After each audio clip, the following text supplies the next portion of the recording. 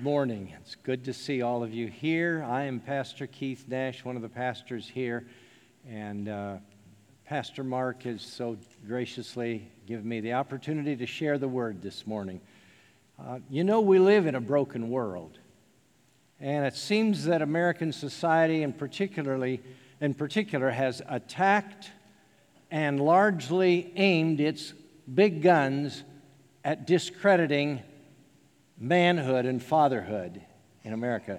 Their model seems to be in their commercials and the sitcoms and movies to portray, anytime a character portrays a father, he is seen as stupid or clueless, and any attempts at discipline that he might exercise is laughable. And at the same time, we need to push back and remember fatherhood was God's idea. Fatherhood was God's idea. The picture is not that culture saw what fathers were and then we projected it on, that's sort of what God is like. No, that's not it at all. Fatherhood was God's idea at the beginning. And God said, here's what I'm like. Now, you fathers are to pattern after that. And that's the picture. And more than ever, America needs godly men, godly fathers who will step up and bring wholeness into their families. Godly fathers bring lots and lots of positive things into the family.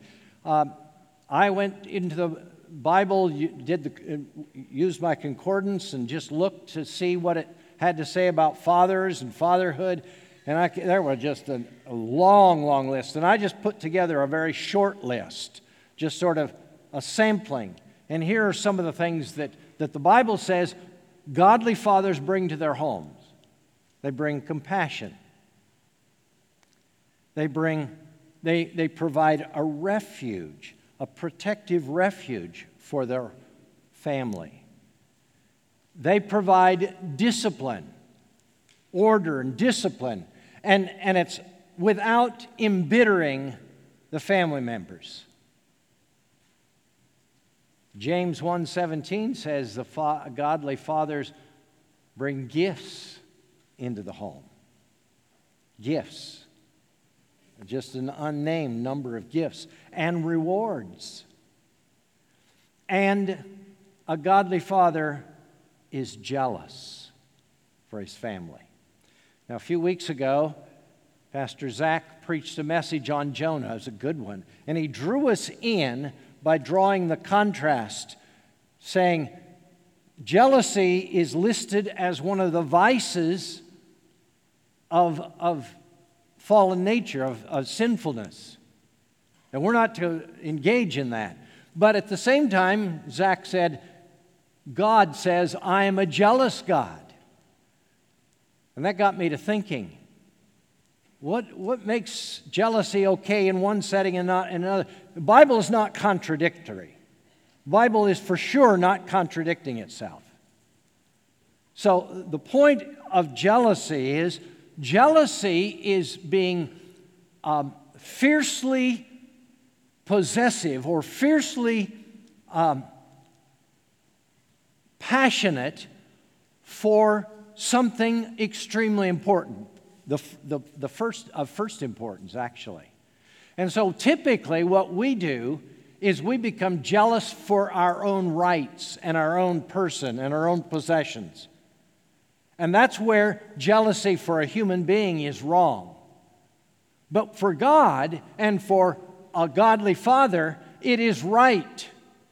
Because God is jealous for His glory, the greatest, most important priority and value in the universe, and His name. And human beings are created in the image of God. We have the stamp of God's image on us, and so it's right for us to be jealous for the dignity and care of one another. It's right for dads and husbands to be jealous for their marriage, to be fiercely passionate to keep other lovers out of that relationship, and jealous for their children, to see that nothing comes into their lives that would damage them and ruin them and damage that image of God in them. Now, you might well ask, does the Bible give a good picture of fatherhood? Well, it's all over in the Bible, but maybe my favorite, all-time favorite, is the story that's found in Luke 15. It's a familiar story. There's 3 characters in it, and I want us to read that. And we'll find ourselves in that story. We'll find ourselves somewhere in that story. It's Luke 15, beginning at verse 11. I want us to read the whole passage together. And Jesus said, "There was a man who had 2 sons, and the younger of them said to his father, 'Father, give me the share of property that is coming to me.' And he divided his property between them. Not many days later, the younger son gathered all he had and took a journey into a far country. And there he squandered his property in reckless living. And when he had spent everything, a severe famine arose in the country, and he began to be in need. So he went, hired himself out to one of the citizens of the country, who sent him into the fields to feed pigs.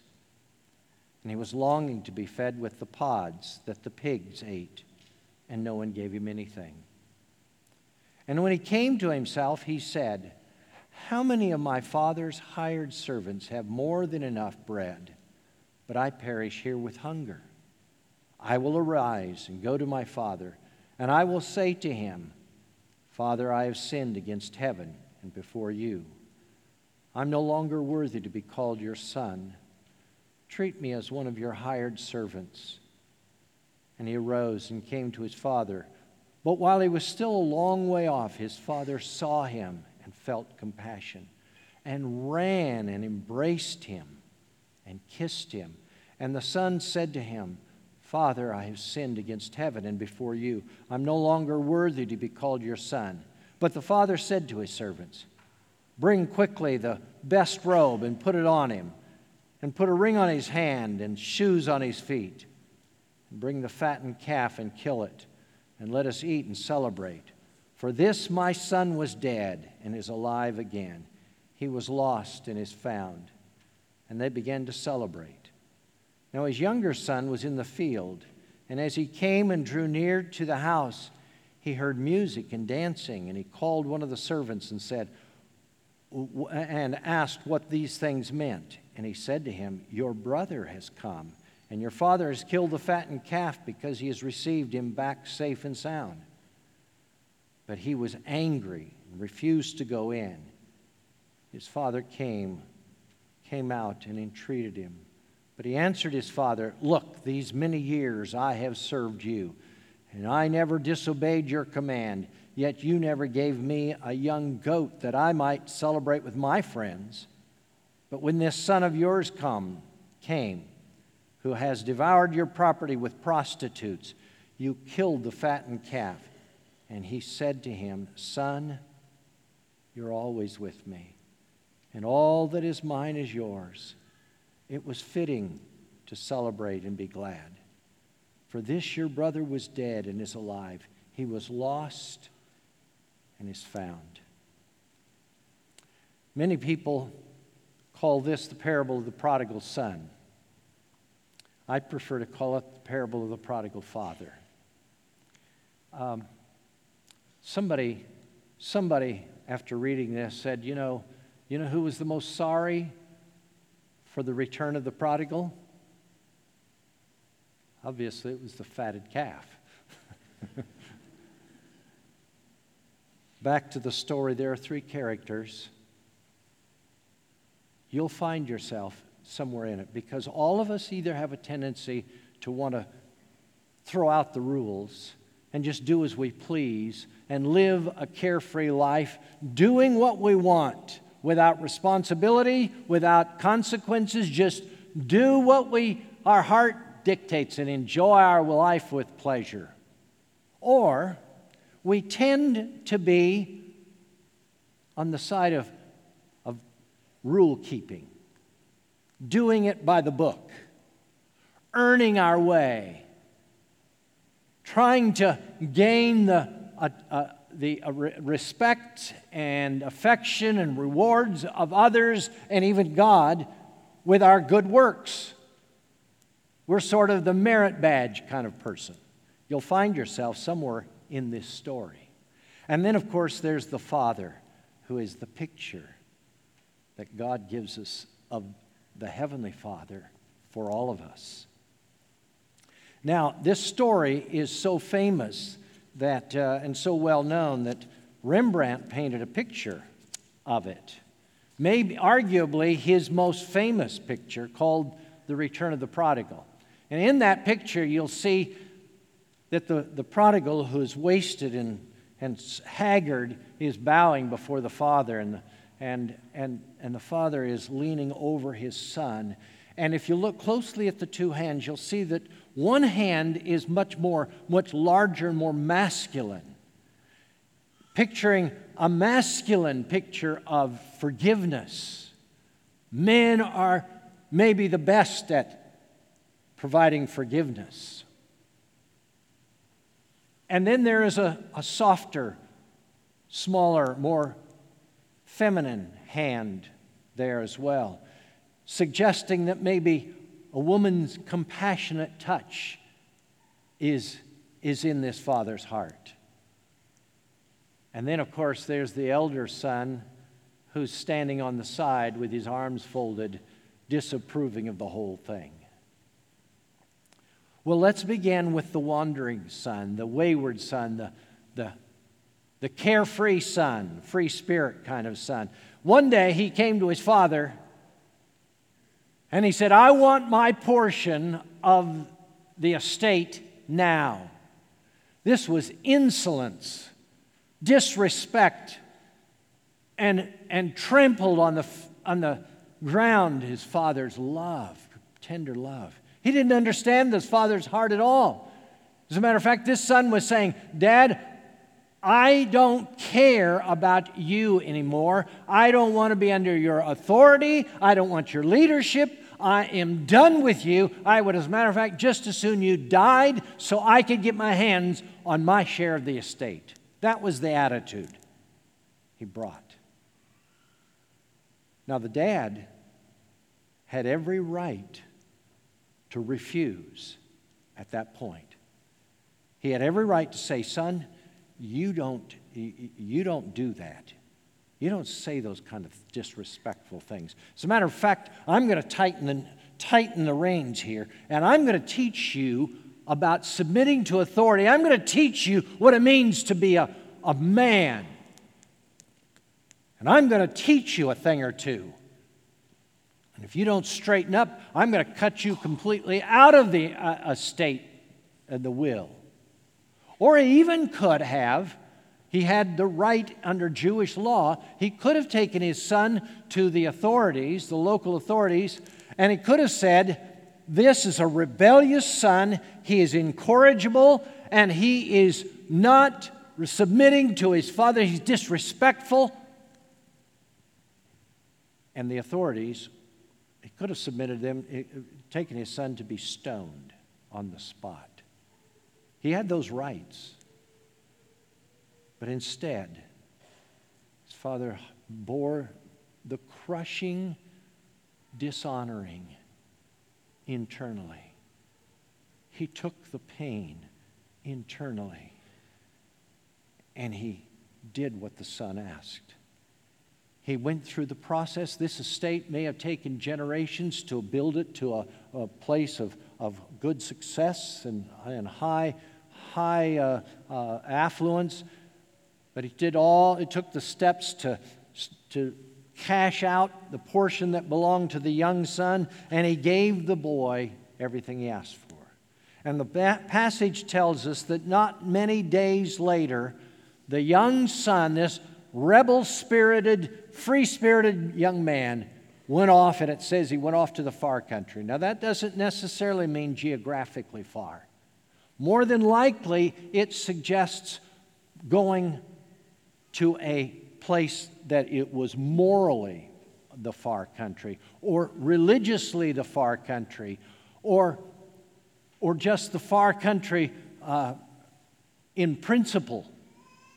Because in those days, there were Roman villages and cities that were right adjacent to Jewish communities.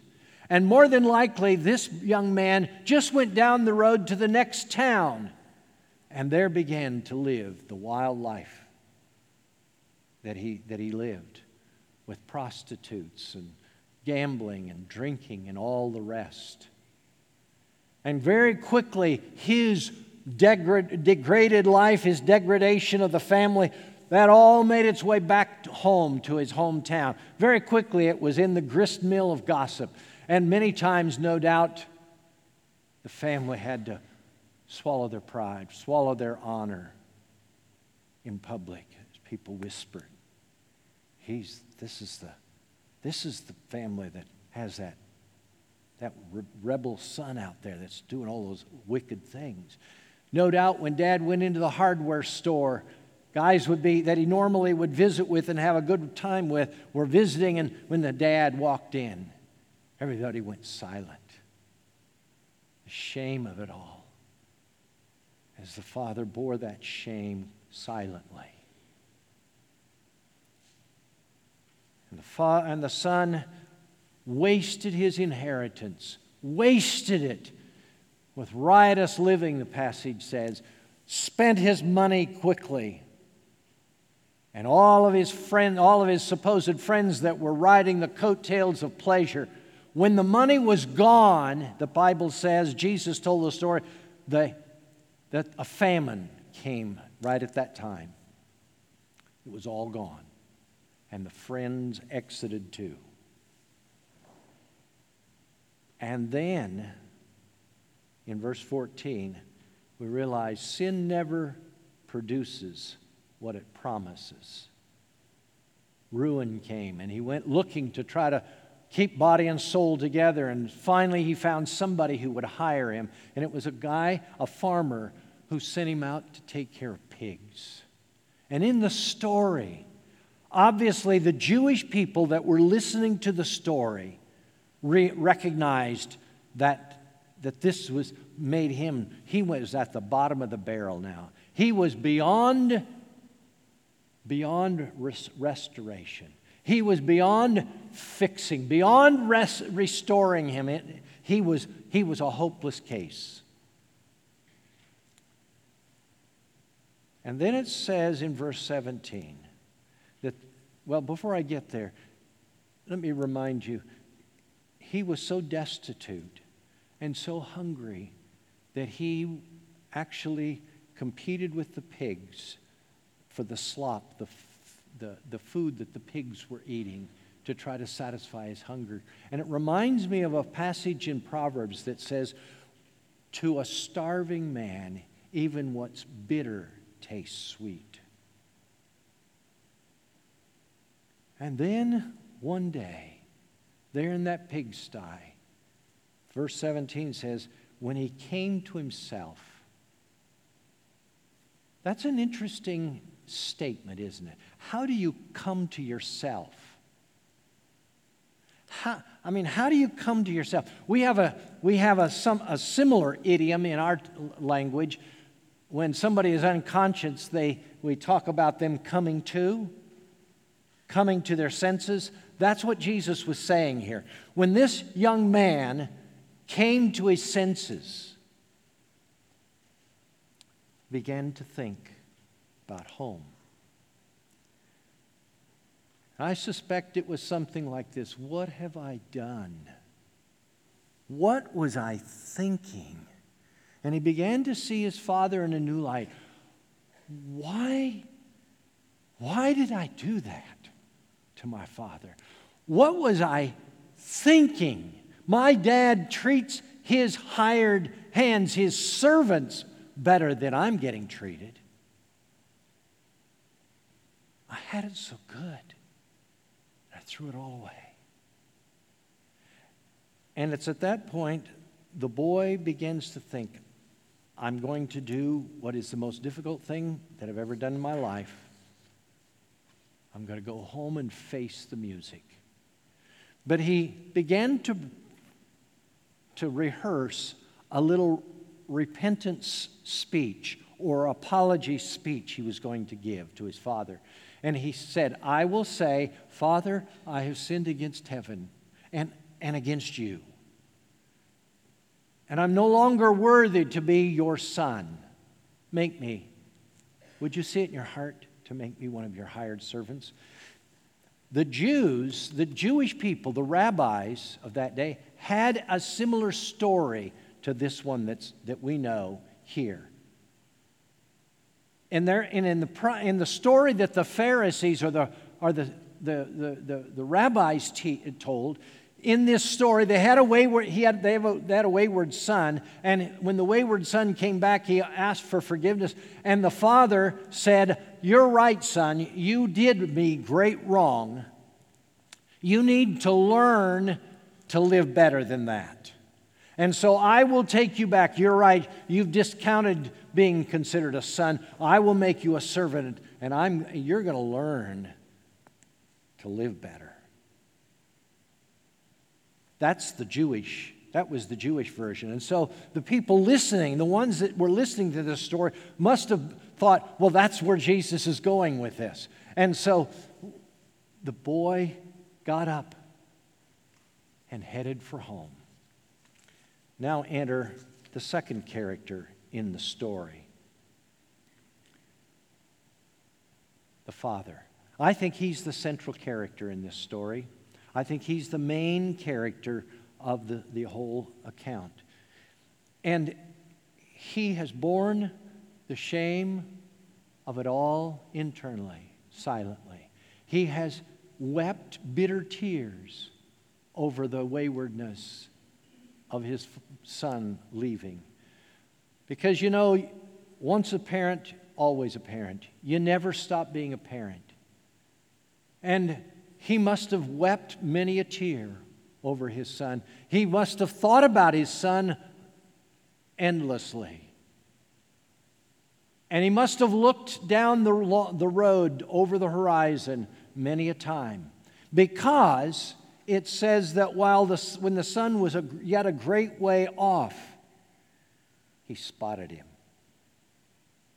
He was watching. I wonder if he thought, wonder what my son's doing today. I wonder if he'll ever come home.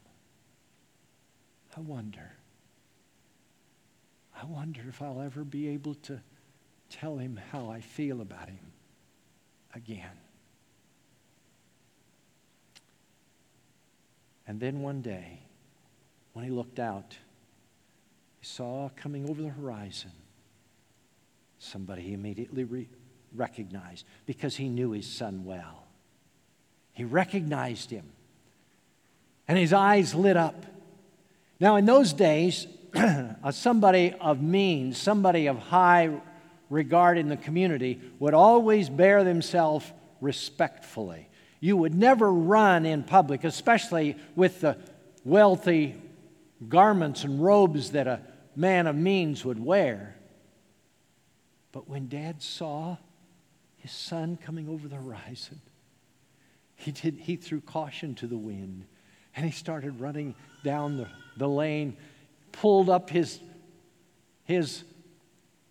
dignified robes, and he ran like a high school track runner.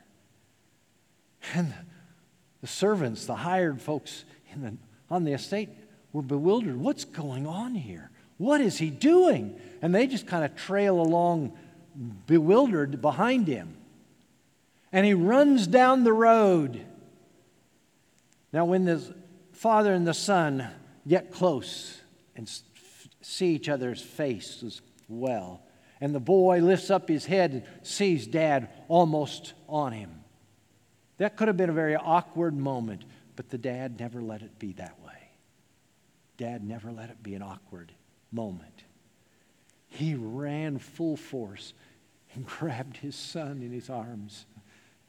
And before his son could even say anything or resist, he buried his head in his son's shoulders and hair and wept, and the son broke down, and no doubt they wept together for a long time. Finally, when they brought themselves, to compose themselves and got the tears stopped, finally, by now the hired servants and the hired hands are all gathered around watching in silence. And the son begins his little speech. Father, I've sinned against heaven and against earth. I'm no longer worthy to be called your son. Dad stops him right there, cuts him right off. So that's enough. No more talk like that. You're my son. No more talk like that. And he turns to the servants and he says, quick, bring the best robe in the house. Bring the best robe and put it on him. Family members wear the good clothes. Family members wear the best. And put shoes on him. Slaves don't wear shoes. Sons wear shoes. Put shoes on him. And then put a ring on his finger. That was just like the correlation to the modern credit card, because it was with the ring, the insignia on the ring, that a person could stamp the wax on a legal document and seal it officially. It's like the modern day credit card. Gave his son, who just had come home after squandering half of the estate, gave his son the credit card, said, you're my son, and you get all the honors and privileges of sonship, and kill the fatted calf. In those days, in a well-to-do family, there was always one animal that they saved and fed specially to fatten up for special occasions like a wedding or an upcoming ceremony or an anniversary or whatever. The dad says, he interrupted the process of what that was saved for. He said, this is the occasion. Kill the fatted calf. We're going to have a party tonight. For my son was dead. He's now alive. He was lost. He's now found. We're going to celebrate. And so the party begins. Enter the third son. This is the son. This is the point that Jesus was trying to make of the story, by the way, for those of us who are more responsibly oriented. The older brother, the older son, had been working out on the back 40, just like he had done for years. He was up early every morning, had his breakfast, went out and worked all day hard, was responsible, always did his job. Dad never had to look over his shoulder. He always got the work done that needed to be done. And he'd work hard into the evening, come home, eat a quick supper to bed. Never did anything out of line. There are some of us who just are wired that way. We're gonna deserve it. We're going to make people respect us if we don't do anything else. And so this boy, he comes home dead tired after a hard day's work under the hot sun. And when he comes into the yard of the household, the estate, he hears musical instruments playing. And he sees dancing. And he's bewildered. What's going on? What's going on? Dad didn't talk about this at breakfast. We didn't have any conversation about this. Wonder what's going on. And he catches one of the hired men and says, hey, what gives? What's going on here? And the hired man says, breathlessly, oh, you haven't heard. Your brother's just come home. And your father has killed the fattened calf for a party. We're having a party tonight. And if you'll go clean up, you can get in on some of it. older son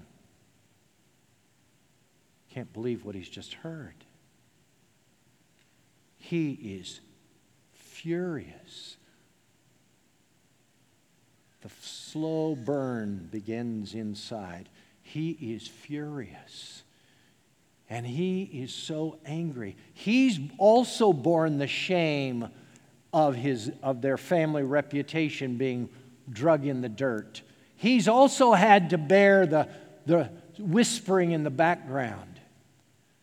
And he also knows that the estate just about went under when his father cashed out half of it. And he knew what it took to work and bring it back. He can't stand it. He refuses to go in. When the father hears that, he comes out. He tries to encourage Junior, number one, to come in. And now the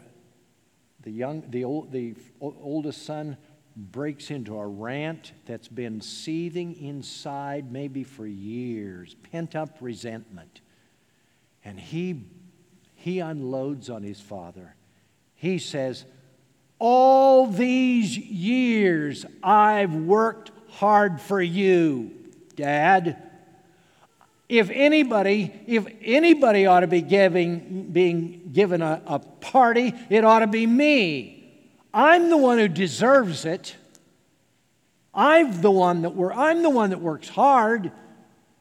And you never once gave me even a goat to celebrate with my friends.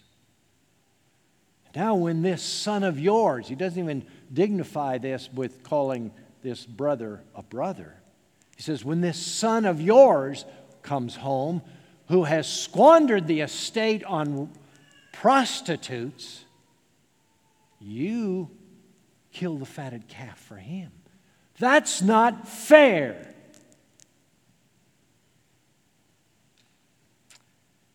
It's at this point that the father very, very appropriately could have said,